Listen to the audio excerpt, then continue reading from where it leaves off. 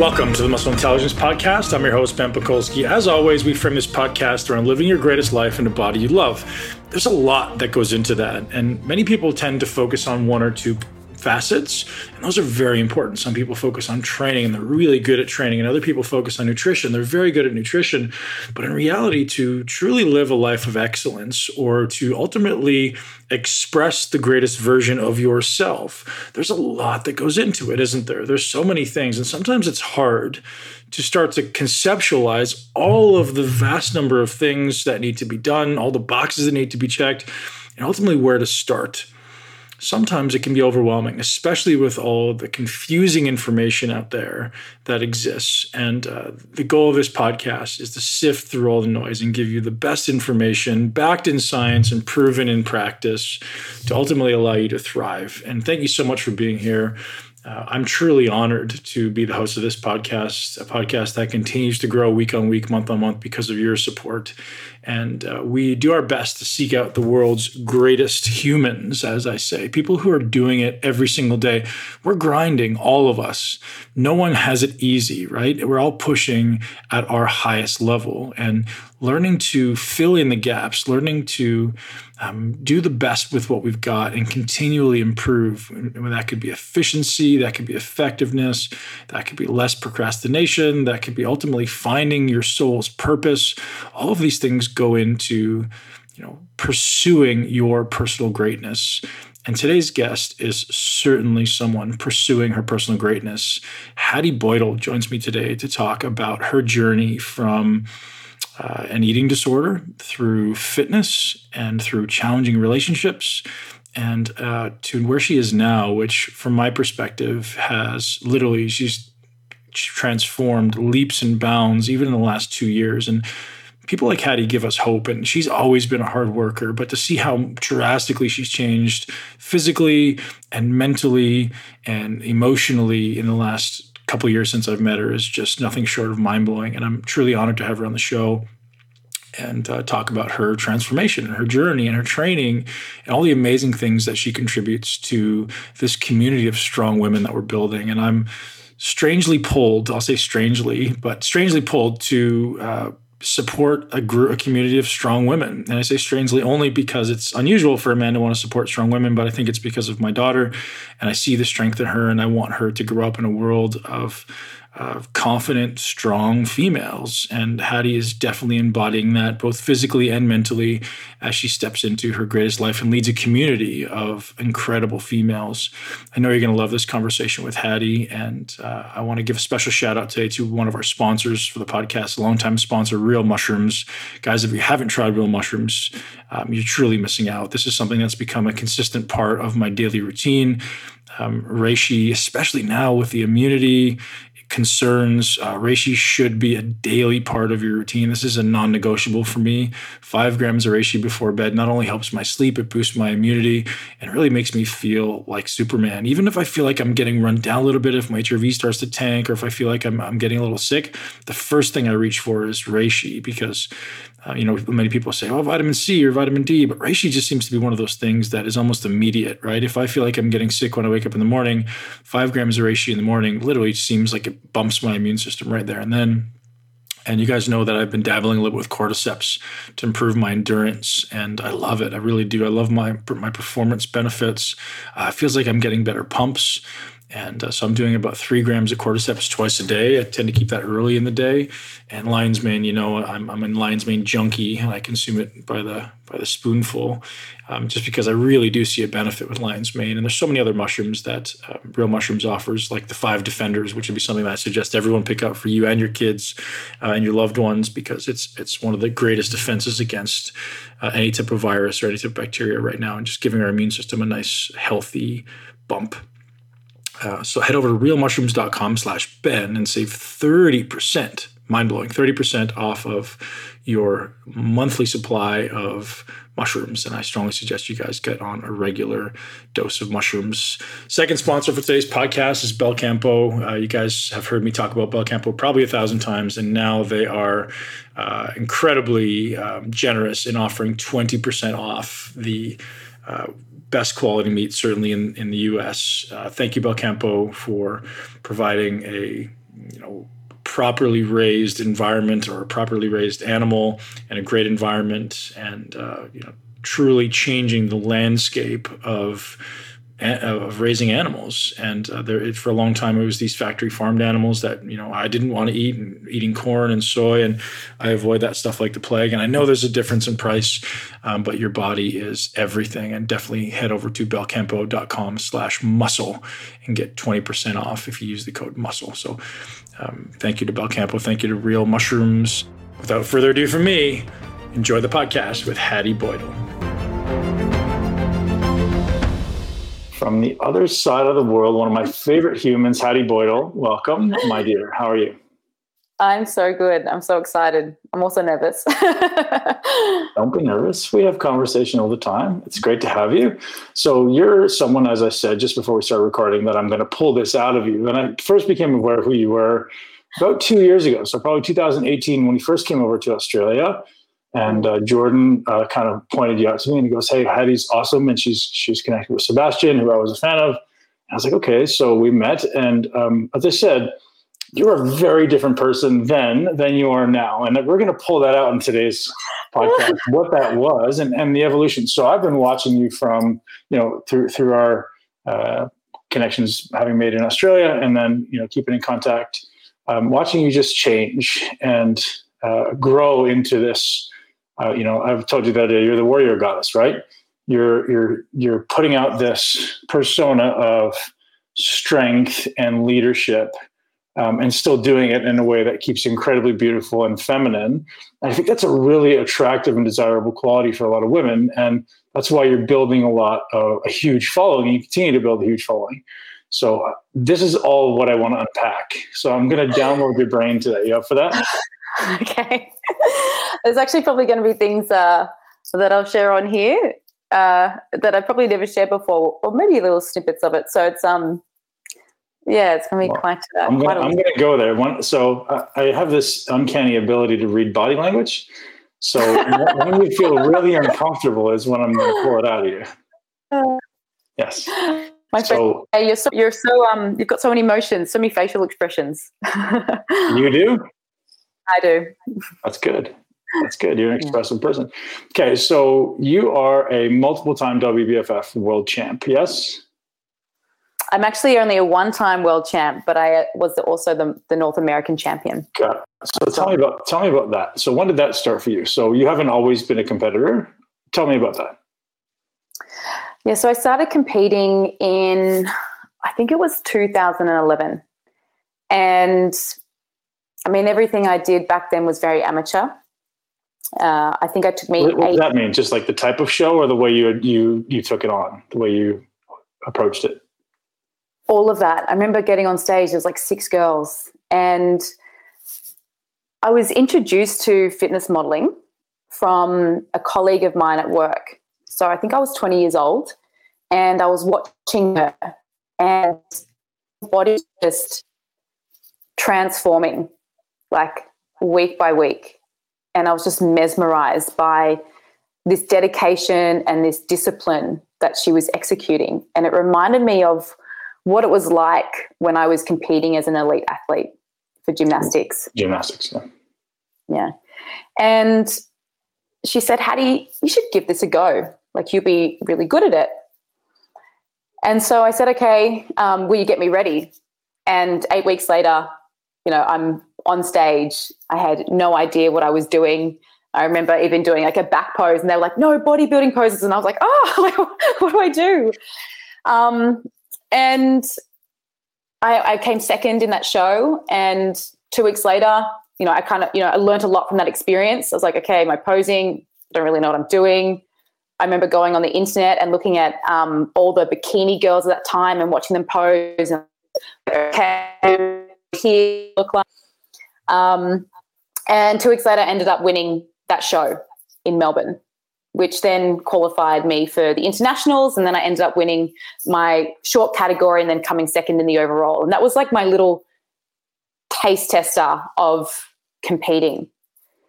And yeah, I mean, hooked right away. You're like, I love this. I want to keep going because you had the success. Yeah, well, I mean, I'm competitive by nature. No, you're not. Never. I started competing when I was 4 years old as a gymnast. Yeah. Wow. So, and then I did that for 9 years at the highest level. I would go to the AIS to train in Canberra. And I would do that for months and come back and do that for months. And so when I stopped doing that, when I got to high school and my interests changed from, gymnastics to boys.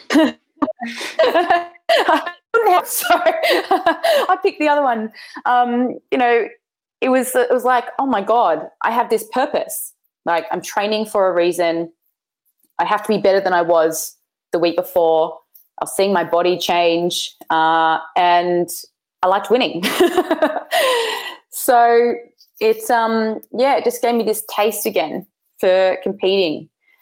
But in that time when I was 20 years old, I still had I was still working on the relationship with myself. I don't know who's listening to this, but when I was 16, I suffered an eating disorder and I was hospitalized. And so, I was on some pretty tricky terms, being in a recovery phase still, like as a young 20-year-old, still learning and developing, and then going into a competition that there's a nutrition element to it, and there's a restrictive eating element to it, and there's a overtraining and training element to it. And my parents were like, oh, Hattie, is this really what you want to be doing? But I was really lucky that, even as I was even going through having an eating disorder, I became very conscious of my thoughts. And so something I recognized was that, this kind of journey that I'm about to go on, it can go one or two ways. And I chose to go, well, if I'm going to do this and I want to be successful at it, what do I have to kind of learn? Who do I have to be helped by? What do I have to be conscious of? And also, what's my mindset around my training while I'm in competition and my training when I'm outside of competition? And I think that's a pretty tough journey for a lot of people to go on. We hear about post-competition blues and people doing off-seasons and not doing it. I had moments of that, had to work through that.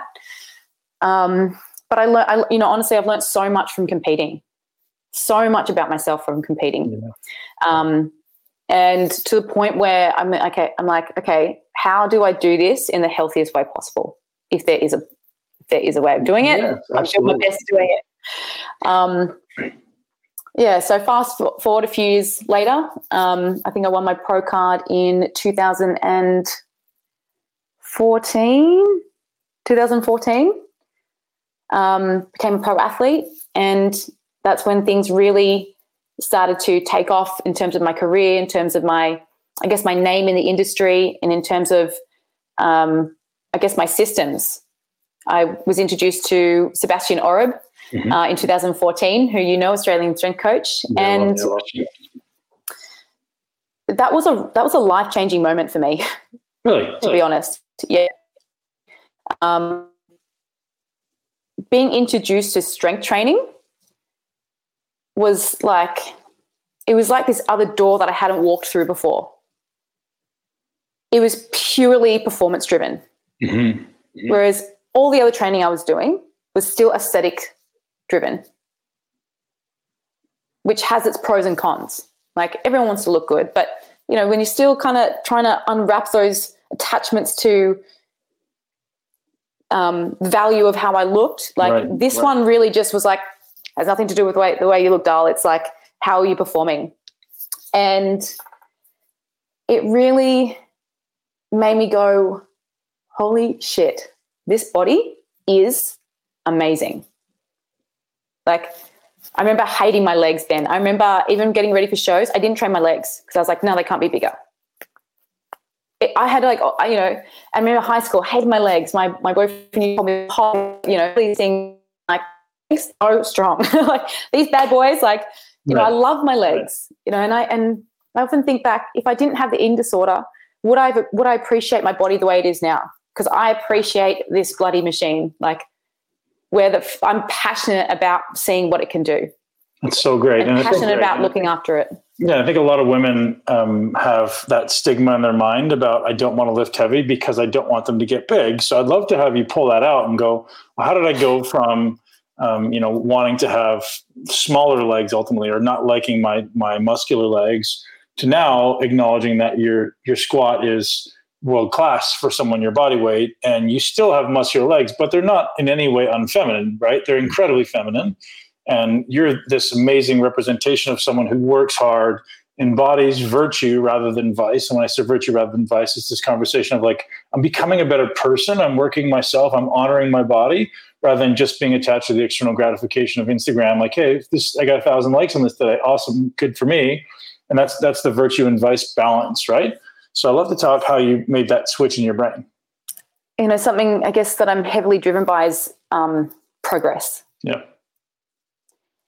And just shifting away from the way I looked just had its own like incredible, it had its own like experience and lessons for me. And that thing of like lifting heavy and getting big legs, like you mentioned before, is like anyone can get big if you eat too much. Like, right. It's. So do you think just being attached to the performance allowed you to kind of forget, like, hey, if they get bigger, they get bigger? Because realistically, your legs aren't they're muscular, but they're not huge. You're in very good shape. So I think that's the paradigm, is like most people have this belief that, hey, my legs are going to get bigger, when it's really just they're probably over body. They have too much body fat. So they have a bad relationship with themselves. Therefore, they eat to compensate for that, right? And you clearly kept a really tight body composition, which allowed you to appreciate the progress without being negatively attached to big legs. Well, there was actually two things that happened in that time, Ben. So here's my two. There it is. Getting introduced to strength training was one. And then also learning flexible dieting was another. Great. So I remember working with Lane Norton in 2014. And that was where I started to go, okay, what's the relationship that I have with food and myself? And again, if I'm going to do this long term, what is a sustainable process? What can I learn now that's going to improve my future self, essentially? So strength training, again, not about the way I looked, but about how I performed.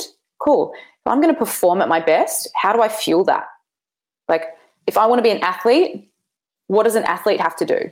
Sleep, recover, eat quality, nutritious foods, eat a certain amount of food to be able to perform a certain amount of way. Right.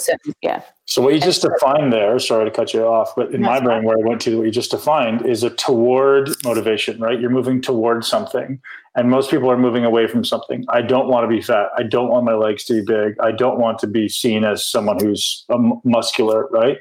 So that's an away mentality. You have a toward mentality. And that seems to be a much more positive way to approach it when you say, this is who I want to become. Like the ability to future pace yourself and go, hey, this is who I want to be in 5 years, like you just said. It's not very common, right? That's not normal. Ben, I'm laughing because I'm a daydreamer. Like, yeah. I laugh to my friends. I'm like, you could tell me a story, Ben, and I will play that story in my mind so visually that it's almost like I'm there. And it has its pros and cons. Like, I can create really awful situations, but I can also create really amazing situations. And I use visualization as a tool, and I always have. And something I learned when I was sick, Ben, was that we have parts to us. And something that was very helpful in my recovery, I know I'm jumping around a bit, but it's got its place, is that I noticed that when I was when I was sick, I was like, this is not me. There's just this part of me that I control. And so I could separate the eating disorder from my true self, because my true self was loving and nurturing and happy and kind and playful and extroverted. And this other part of me was the complete opposite. I was a liar. I was manipulative. I was introverted. I was angry. I was sad. And by being able to separate them, I could notice what my thoughts were and what the eating disorder thoughts were. And that was really helpful in being able to separate those things, but also being able to, I guess, rewire new behaviors and new thought patterns, and also that visualization of who do I really want to be? Who am I? Like, who am I? Such a deep question. I hate that question. But who do I really want to be? And it wasn't that person I was there. You know, when I moved into fitness modeling, I was like, I want to be the world champion. I want to be the greatest of all time. I want to be the best that I can. And what does that look like?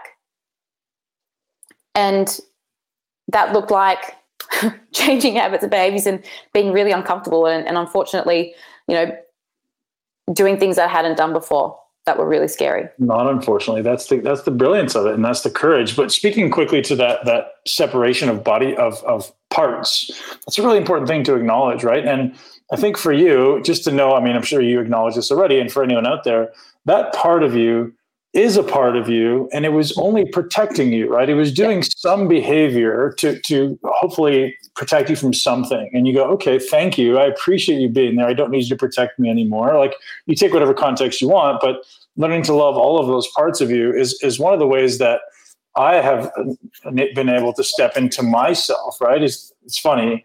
When I was a professional bodybuilder, I literally, for a huge part of it, I didn't like the way I looked, right? I was always so self-critical. So I literally put those pictures away. It's like, I don't want to see that. I hate that. I hate the way I looked. It's crazy, right?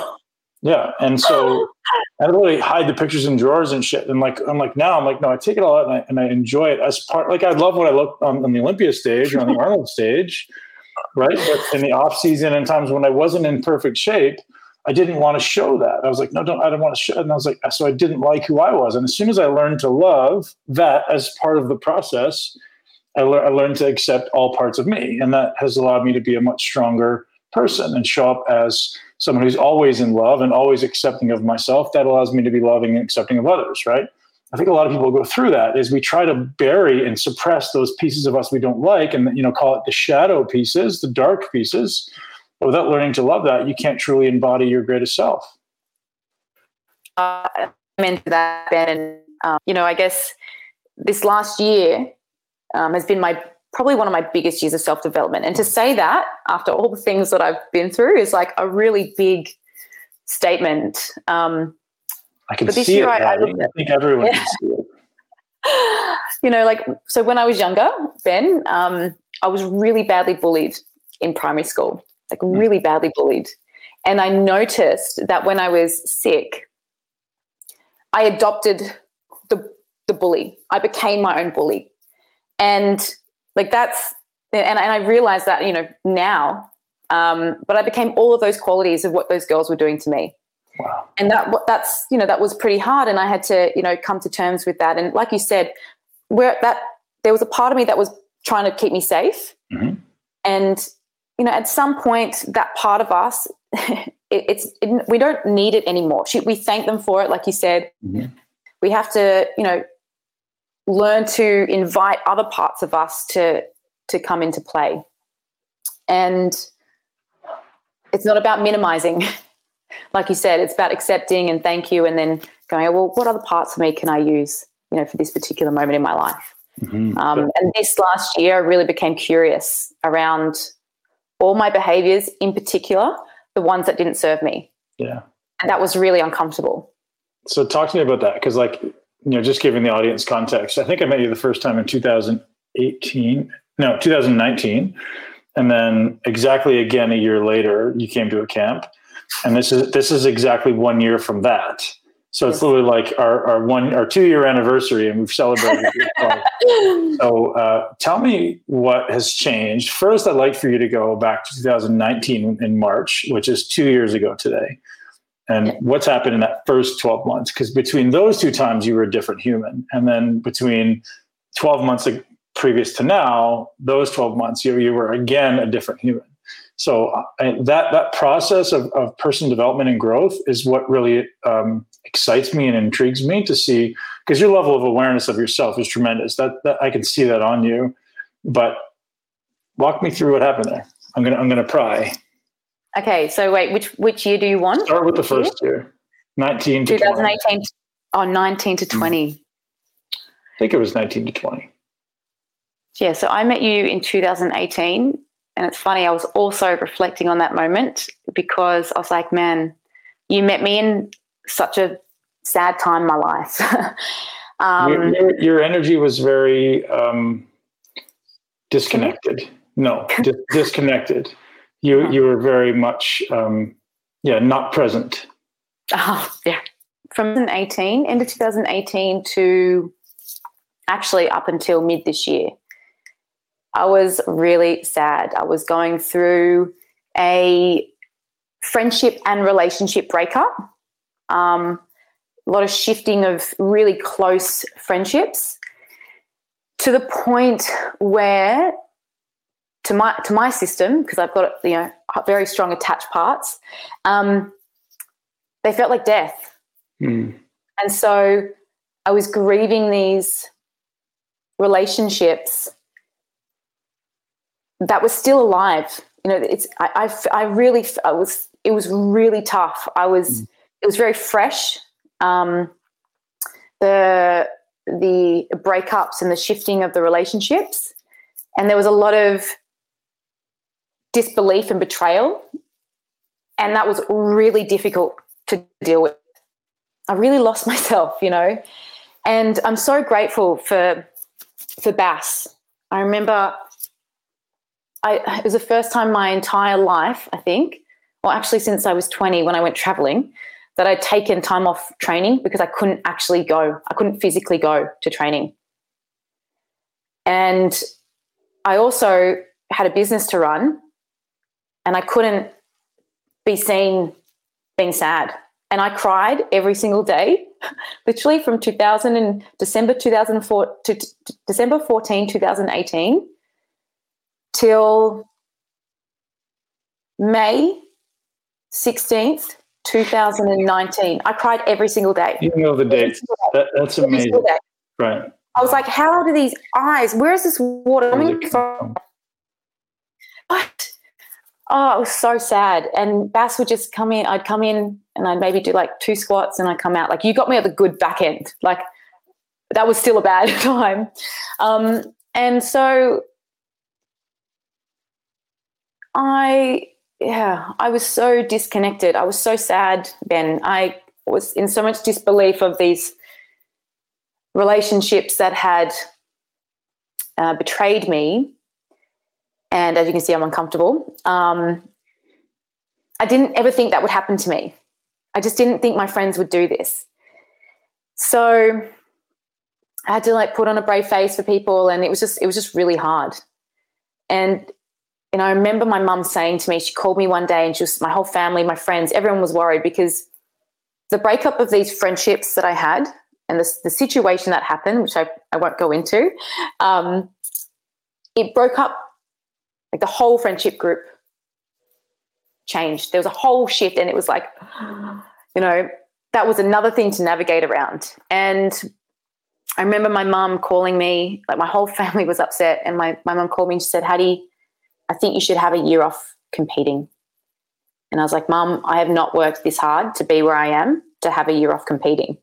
And I remember from that moment, something that we spoke about off this call, Ben, was about, when you go into a competition prep, everything else gets pushed to the side. Mm-hmm. That is the priority. It's like, I remember the next morning and I just didn't cry because I was like, no, I'm doing it. And I completely shut down my emotions, literally didn't cry for 6 months. I went from crying like literally every day to like zero crying to focus on getting ready for the Worlds. I just was like, okay, I've just got to become a robot. Yeah, and that's what the ability to so you compartmentalized your emotions, and you just said you're going to put it over here. And now, when you were done with the show, was there like a cathartic release? Like, it just yeah. I mean, when the show was over, I was overseas. I was in Tulum, which is a place where I feel very more regulated. I feel very safe there. Also because I can isolate myself. So I'm an extrovert, but I'm also quite introverted. But some people don't know that. Those two different sides. Yeah, two different sides. Mm-hmm. But over there, I could be whatever I wanted.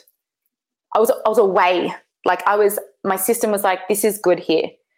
But of course, when I returned to Australia, triggers, songs, smells, places, people, and so everything came up again.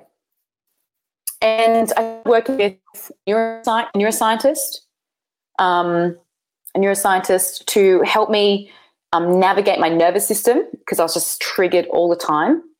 And that was super helpful. What would a trigger feel like, Hattie?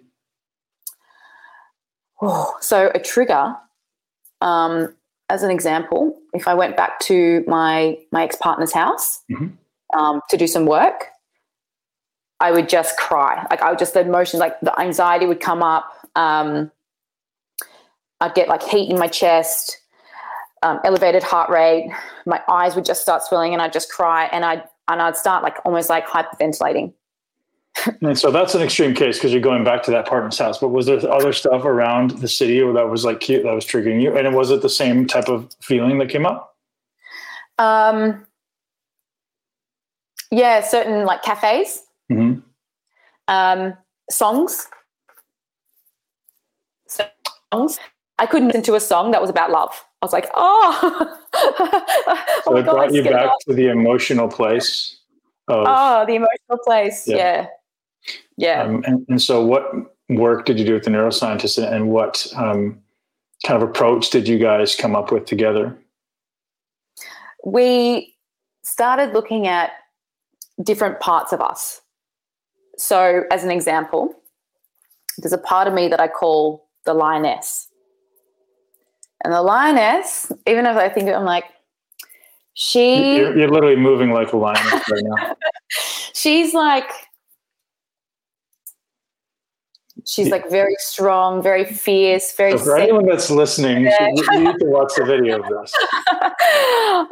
She comes out on stage. She comes out like, if I'm out at a party, she comes out when I'm in like a group of my good friends. It's like a very energy, very it is a beast like, so she can come out in the gym when it's like time to go.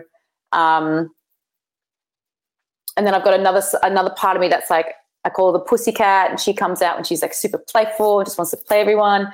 Then I've got the athlete that comes out, and that's, or the soldier. The soldier comes out when it's time to get ready for a show, and she's like very emotionless. She's just very process driven. It's like, write down what I have to do, tick it off, get it done, execute, reflect.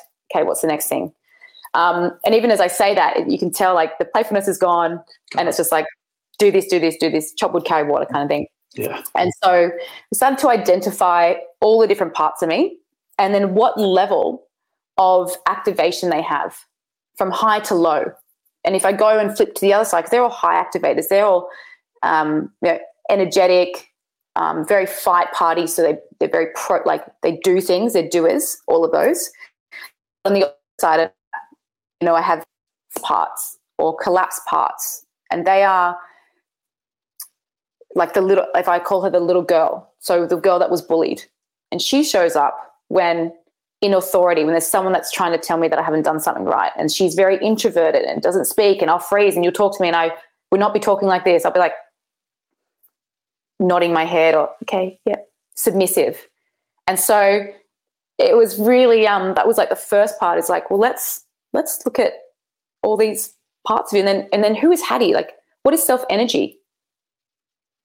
And I was like, well, what is self-energy? I don't know. I haven't felt self-energy in years. Like, what is that? That was it was like, what is self-energy? I've got no idea, because I just know that I've been going from parts to parts to parts. Fight, collapse. That's all I've been doing over the last year. Fight, freeze, submit, collapse. Like, that's all I've been doing. There's no self-energy. And so that's a really big open, because I had no idea what self-energy felt like. I didn't know what just Hattie was for so long. And it's been really nice then to experience Hattie again. And this year or last year, actually, my sister got a new boyfriend, and I met him at a time where I was really sad, just like you. And I said to him last year, I said, Jimmy, I know you met me earlier, but now you're really meeting me. Right. And I'm so sorry that you had to meet me in that way. And he gave me a big hug and he's like, oh, Hattie, I love you. And I was like, no, now you're really going to get to know me. Now you're going to see Hattie.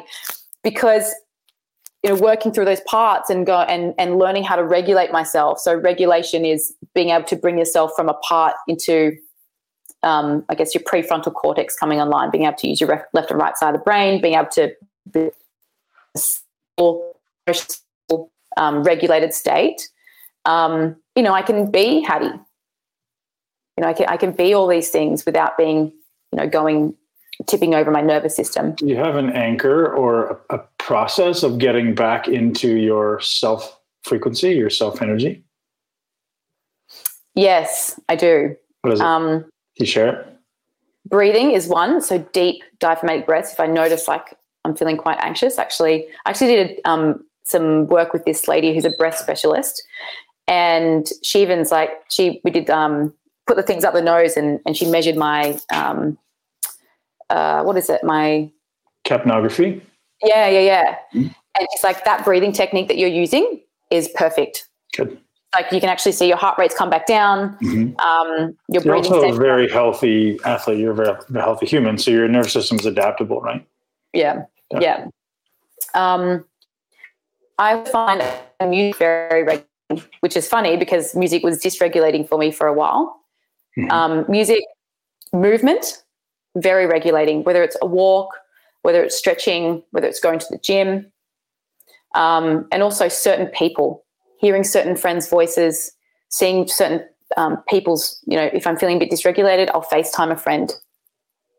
Helps me go back into my window. Journaling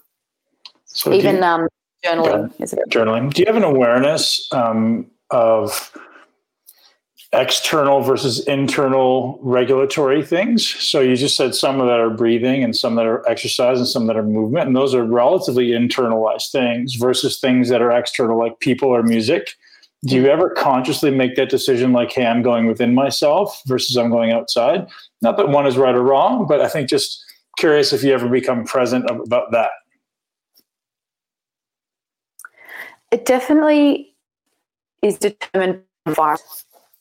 So, like if I'm in the car, if I'm driving in the car and I'm feeling quite activated, that's the time where I'm like, you know what, I'm going to do some breathing.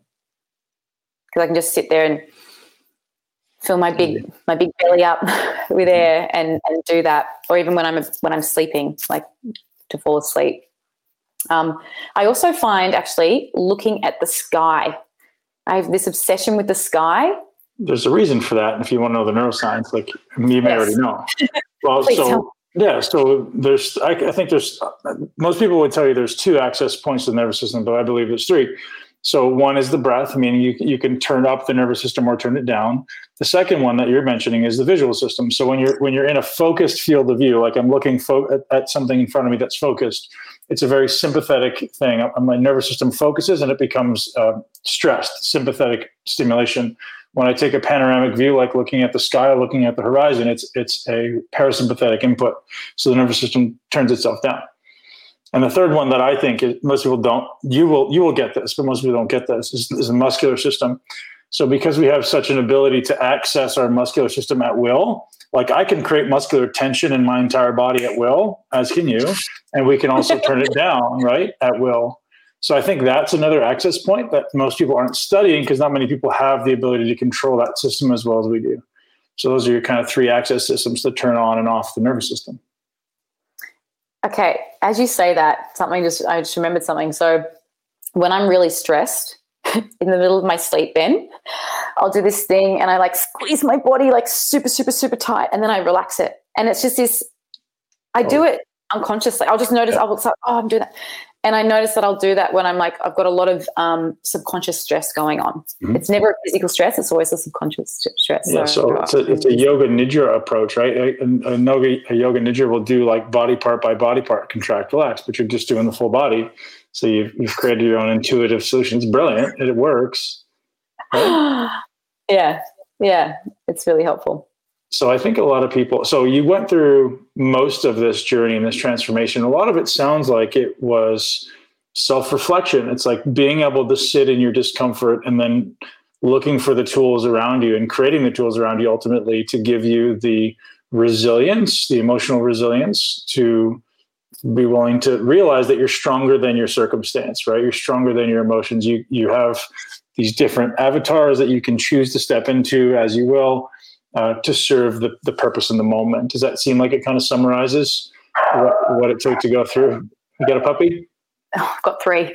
Yeah. I guess there was a lot of reflection. There was a lot of, I guess what I realized was that I said about competing, where it fills holes. These relationships filled holes in me that I thought I'd healed myself. It exposed to me parts of my self-development that I thought I had done, and I hadn't. I had friends to do that for me. And so when those relationships were lost or changed and shifted, I was left with these holes, and I was like, oh my God, I haven't done the work I thought I had done, which was like a universal slap in the face, pretty much. That's how it felt. Great. So what do I have to do? It's like, well, I always say, like, life gives us the lessons that we're worthy of, that to help us evolve. And when I say that, like, people be like, what about people with cancer? I'm like, I don't mean that they deserve that in any way. Right. I'm talking about the lessons from the choices and the decisions that we make. That's what I'm talking about.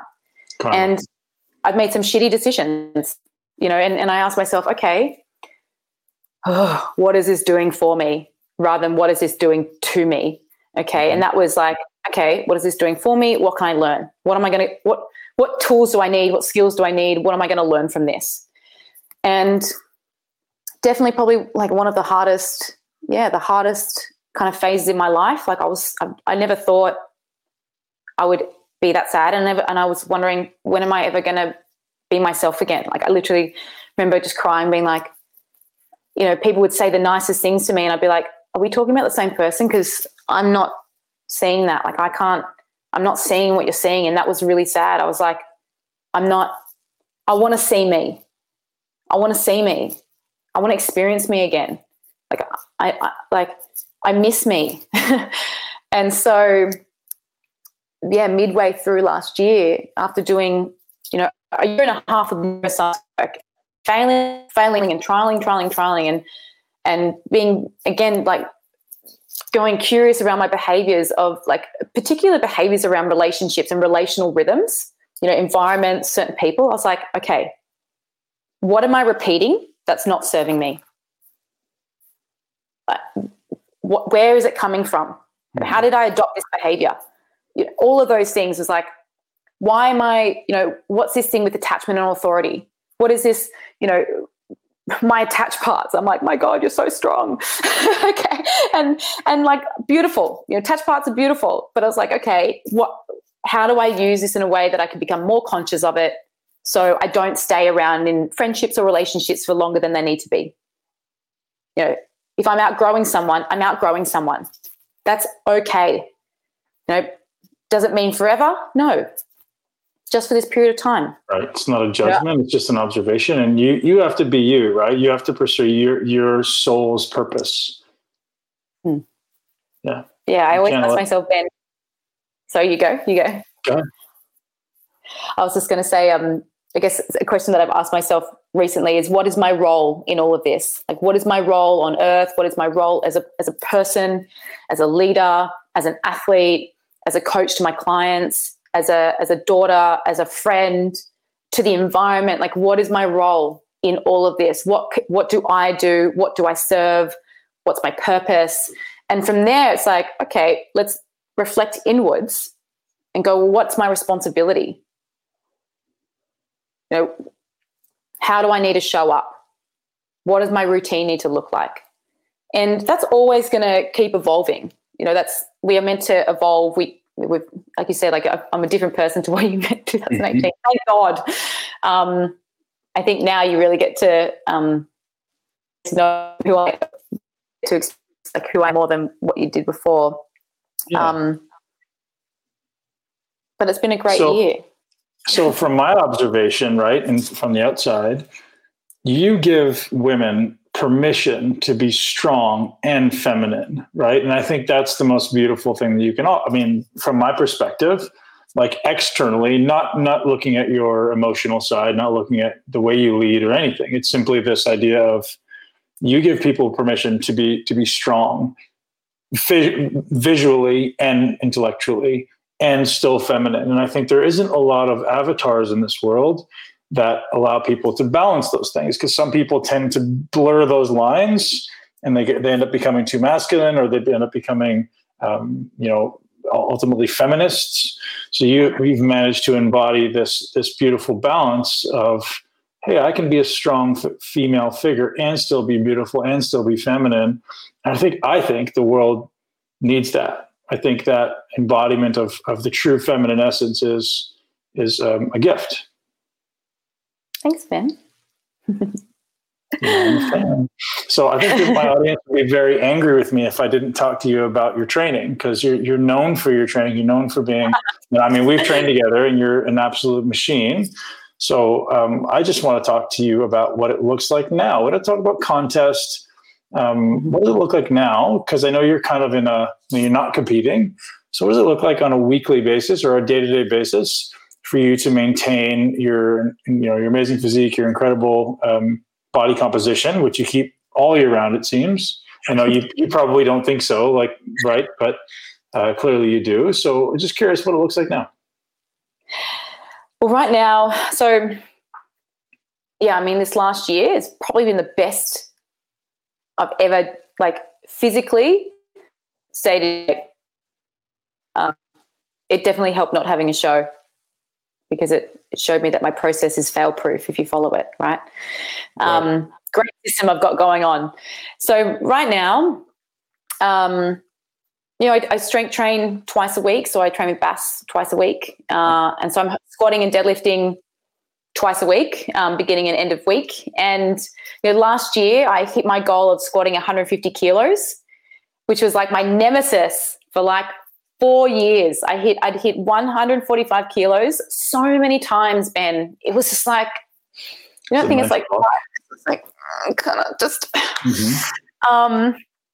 So last year was the year of being able to do that, because I didn't have to cut and get ready for a show. So, and I love strength training. I am passionate about training in general, but there's something about strength training, I think, because of it's performance driven for me, and that's huge. I enjoy looking good. I pride in it. That's why I literally track my food. I've been tracking my food. I just track my food. I track my food every day. I don't have an emotional attachment to it. So what are your macros right now? 140 protein, 415 grams of carbs, and 50 grams of fat. So I like to keep my fat lower. I'm a carb eater. Do you fluctuate that based on activity level, or is that your baseline? Baseline. Yeah, always the same. So if you are increasing your training volume, would that go up, or would that, again, just kind of be pretty consistent? Well, because at the moment, I'm actually in a building phase. So, but I've been able to pretty much maintain my current body weight. So I've improved my lower, my upper body. So I had a bit of body composition, which is recomp, which is why I've been able to actually stay pretty freaking lean on such high calories. If my training volume does go up, my food will have to go up. So, and it's really interesting because I've been traveling quite a bit the last 2 months, December, January. And so I've been eating out a little bit more, and it's really interesting, to go from a whole week this week tracking all of my food, not eating out at all, and then comparing it to the last couple of months of eating out so much and, guesstimating as best I can. This week, I'm hungry on this food because I'm actually eating, I reckon I was pushing 3,000 calories or something close to that. But, it's just interesting, just so small, those two different, guesstimating and actually measuring are two completely different things, I can assure you. Yeah. But I guess, my routine is my food. I still eat out with friends like once or twice a week. My training at the moment is 2 strength days a week. And then I'm actually doing more of a high frequency training where I'm actually hitting my upper body and lower body 4 to 5 times a week. But it's just the volume is sprinkled over the week. Are you getting any cardio in, or are you mostly just doing like walks and? No, I'm just walking the dog in the mornings and the afternoon. So I've got a little Staffy. She's very high energy, but walking's so meditative to me. But I love cardio. Like I enjoy cardio, and something that I love about getting ready for a show, Ben, is like I become this absolute weapon. I'm fit, I'm strong, I'm lean. I do it all. Yeah. And I love that side of it. But obviously you can't do that forever. But yeah, at the moment, like I train 6 days a week. Obviously my strength training sessions, the volume's lower. Like I go in and do 5x3 or 5x5 or 3x3. Like this, the volume or the sets are so much lower in those sessions. And then I've obviously got those higher volume sessions, the hypertrophy sessions. So you briefly alluded to this fact that you said you no longer need a goal. Your process is proven. And that's so valuable. And you briefly said that. You said it previously to the call. Tell me about that, and we'll wrap it up, because that's too important to miss, because so many people are focused on the outcome, right? They're focused on the external gratification. They're focused on the $7 trophy. And I often quote that as like, you focus on a plastic trophy and someone else's judgment of you and not your own self-betterment, your development of character, and your day-to-day process. And that's why everyone always is empty, right? It's escapism, it's external gratification. So tell me about your process, Hattie. Well, what I've come to learn is my process is my self-love. Looking after my nutrition is an act of self-love. Training at the gym and working towards my own strength, my own building of my body is self-love. I couldn't love myself more enough to honor that process and to enjoy it. I go back and forth between meditation and journaling. Again, my acts of self-love. These things don't leave me. They're tools that I have because they deliver me a result. What's the cost of that? What's the cost of feeling happy? Freedom requires a different type of discipline. This is my discipline, and this is my freedom. I love my body. I can walk around and really just own who I am because I'm willing to pay the fashions to do it. Process honors the way I want to feel, and my process honors the way I want to look. So there's a cost to everything, right? And that requires me to do these things. If I didn't do them, I'm not going to look like this. So I'm going to ask you a hard question. Okay. So if you were no longer able to train, mm-hmm. How would you feel about Hattie? Oh, that'd be very sad. Well, the first thing, obviously I'd be very sad. If I couldn't train, oh my God. Would you still be able to embody self-love? Well, that's what I would practice. Yeah. So would I be able to? Absolutely, with practice. Yeah. So I can teach myself anything. So I would work on, what do I focus on? Because we can only control what we focus on. Yeah. So I think a lot of people, including myself, put their identity in their body. And when you can no longer sustain that, you can no longer or choose to no longer do it, or you're no longer able, that shifts your identity and you start to go, well, who am I? Right. For a long time, I identified as this massive bodybuilder, and I'm no longer that. And so the more that I remove my self-worth from that identity, the more you start to question, is that really you? Or is that just, this avatar that you're creating? And like, who are you? If that goes away, who are you really? And that's the esoteric question of the day, I guess, right? Yeah. That question's so deep. And it's one I ask myself all the time, like, who am I? Mm-hmm. And like you said, that I think that identity that like we put on all these shields, like these armors, and we identify ourselves with all these things that we do, mm-hmm. which, pro on. And I think, ask me that question, would I still embody self-love without training? I've got the theory, right? Yeah, I'm going to practice that. But the practical is two different elements. However, I've learnt that I'm the only one that can control my thoughts and my feelings, and I'm responsible for all of that. And so I've shifted many times in my life, and I'll just have to shift again. And it might not be perfect in the beginning, but I would definitely practice, and focus on, well, what are the other things that, that I can do that make me happy? Well, I'll tell you, you are so much more than your body. And you know that intuitively. Well, you know that intuitively, right? And that's where you go. It's like, that's where the self-love is. It's not the body. It's you are so much more than your body. And you know that. Yeah, totally. I do love it. Hell yeah. Hell yeah. And you honor that. Hell yeah. So tell the listeners where they can find more from you and where they can sign up for the Sports Model Project. They can find me on Instagram under Hattie Boydle, and they can sign up to the Sports Model Project through either the Instagram, which is _sportsmodel_project, or they can head to www.sportsmodelproject.com. And what service do you offer there, Hattie? Is it just for people who want to compete, or anyone who wants to embody your lifestyle and process? Oh, it's for anyone who wants to transform. Anyone who wants to develop a good relationship with themselves. Transformation is whatever that is to the individual. And I guess you might have noticed that the relationship itself is something that's really important to me. And that's something that is important to my clients as well. So sure, if you want to get on stage, we can do that. But if there's something more than that, then definitely help. Do people get to work with you directly? And do you only work with women, or is it men as well? Only women.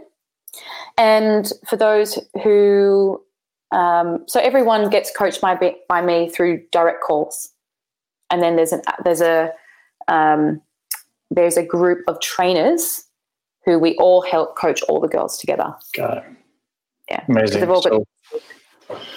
Well, I love what you're doing. I love the fact that you're embodying the physical strength and still empowering women to be their highest and best and develop character rather than just the external, right? I think there's so much more that goes beyond the body, and you embody it every day. Hattie, thank you. I appreciate your time. Thanks, Ben. That was awesome. That is a wrap, ladies and gents. I hope you loved it as much as I did. Hattie is inspirational on many levels. To watch her train is incredible. And a lot of people say, I don't want to lift heavy because I don't want to build muscle. Hopefully that's not you. You see how hard and heavy Hattie trains. She is an absolute beast in the gym. Massive amount of respect for her as an athlete and as a person. Thank you, Hattie, for being here. Head over to social media to follow Hattie, because she is inspiring men and women just with her intensity and her commitment and consistency. It's truly a beautiful thing. And I enjoy watching her train. I enjoy her commitment, and it's truly an honor to speak with Hattie. And don't forget to take care of our sponsors as they take care of us. They keep this podcast going. realmushrooms.com/Ben will save you 30% off all the highest quality mushrooms in the world. You should care about what goes into your bodies. Don't buy cheap things, because if you're putting cheap things in, you're going to get cheap things out. You're going to get bad performance. You're going to get a bad feeling. You may be putting toxins in your body we don't know about. And thank you very much also to Belcampo, our other additional sponsor for the show, for hooking us up with free meat. 20% off meat sounds awesome to me. Use the code MUSCLE at belcampo.com/muscle to get 20% off. And guys, thank you very much for being here. I'm truly grateful. Hopefully you continue to get value from the podcast. And if you do, share it with at least one person you know and love, and leave us a 5-star review, because we appreciate it. Thank you so much for tuning into Muscle Intelligence. If you enjoyed today's episode, please be sure to share it with at least one person you know. Make sure you're subscribed so you never miss an episode. This podcast is for information purposes only. The statements and views on this podcast are not medical advice. This podcast, including Ben Pekulski and the producers, disclaim responsibility for any possible adverse effects from the use of information contained herein. Opinions of guests are their own, and this podcast does not endorse or accept responsibility for statements made by guests. This podcast does not make any representations or warranties about guest qualifications or credibility. This podcast may contain paid endorsements or advertisements for products or services. Individuals on this podcast may have a direct or indirect financial interest in products or services referred to herein. If you think you have a medical problem, consult a licensed physician.